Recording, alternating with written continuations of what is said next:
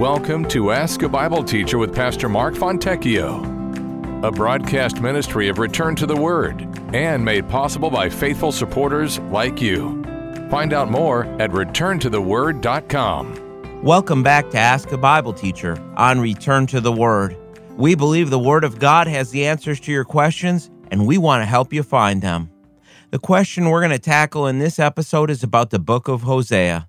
Here's the question that came in and was asked. Why did God command Hosea to marry an adulterous wife? The opening words from the book of Hosea, they can be an affront to our understanding of God. Let's remember, Hosea was instructed to go take yourself a wife of harlotry in Hosea 1:2. This was a heart-wrenching instruction from God, but it was meant to command the attention of men. The tribes of Israel were steeped in sin. Specifically, we read that the land has committed great harlotry by departing from the Lord in chapter 1, verse 2. Again, we are told, "Hear the word of the Lord, you children of Israel, for the Lord brings a charge against the inhabitants of the land. There is no truth or mercy or knowledge of God in the land." And that's in Hosea 4:1.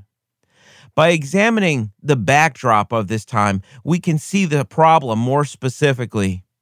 During the years of the prophet's ministry that are identified for us in Hosea 1:1, the people of Israel had been unfaithful to the Lord. The blending of idolatry and the worship of false gods with the worship of the God of Israel, it brought about the displeasure of the Lord.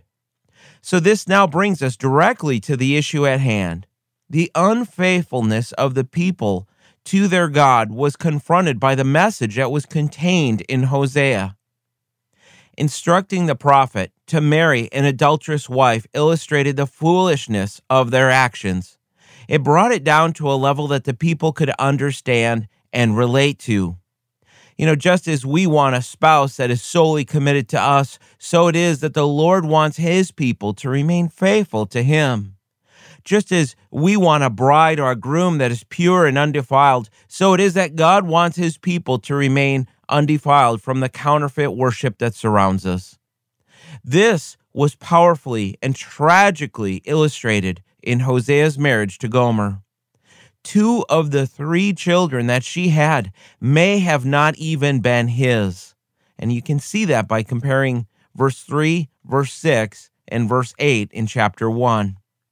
Gomer, she was clearly an adulteress, Hosea 3:1. The application for the people of Judah and Israel can be found in this powerful drama. Hosea was told by God, "Go again, love a woman who is loved by a lover and is committing adultery, just like the love of the Lord for the children of Israel, who look to other gods and love the raisin cakes of the pagans." And that's Hosea 3:1. Just like the unconditional love demonstrated by Hosea for Gomer, God would remain faithful to his people. Therefore, Israel was told to return to the Lord your God, for you have stumbled because of your iniquity. Hosea 14:1. Even though the people would be judged for their sins, the big picture given is of God's never-ending love for his people. Thanks for listening. And remember, if you have a Bible question we can help you answer, come visit us at returntotheword.com. Return to the Word is a faith ministry. This means we freely distribute the teaching of the Word of God over the air and online. We do this without charge. If you feel led to support the ministry with a donation to help cover these costs, you may do so on our website, returntotheword.com, or by mailing a donation to Return to the Word, P.O. Box 879259, Wasilla, Alaska, 99687. Thanks for listening, and we pray that the Word of God will be a lamp unto your feet and a light unto your path.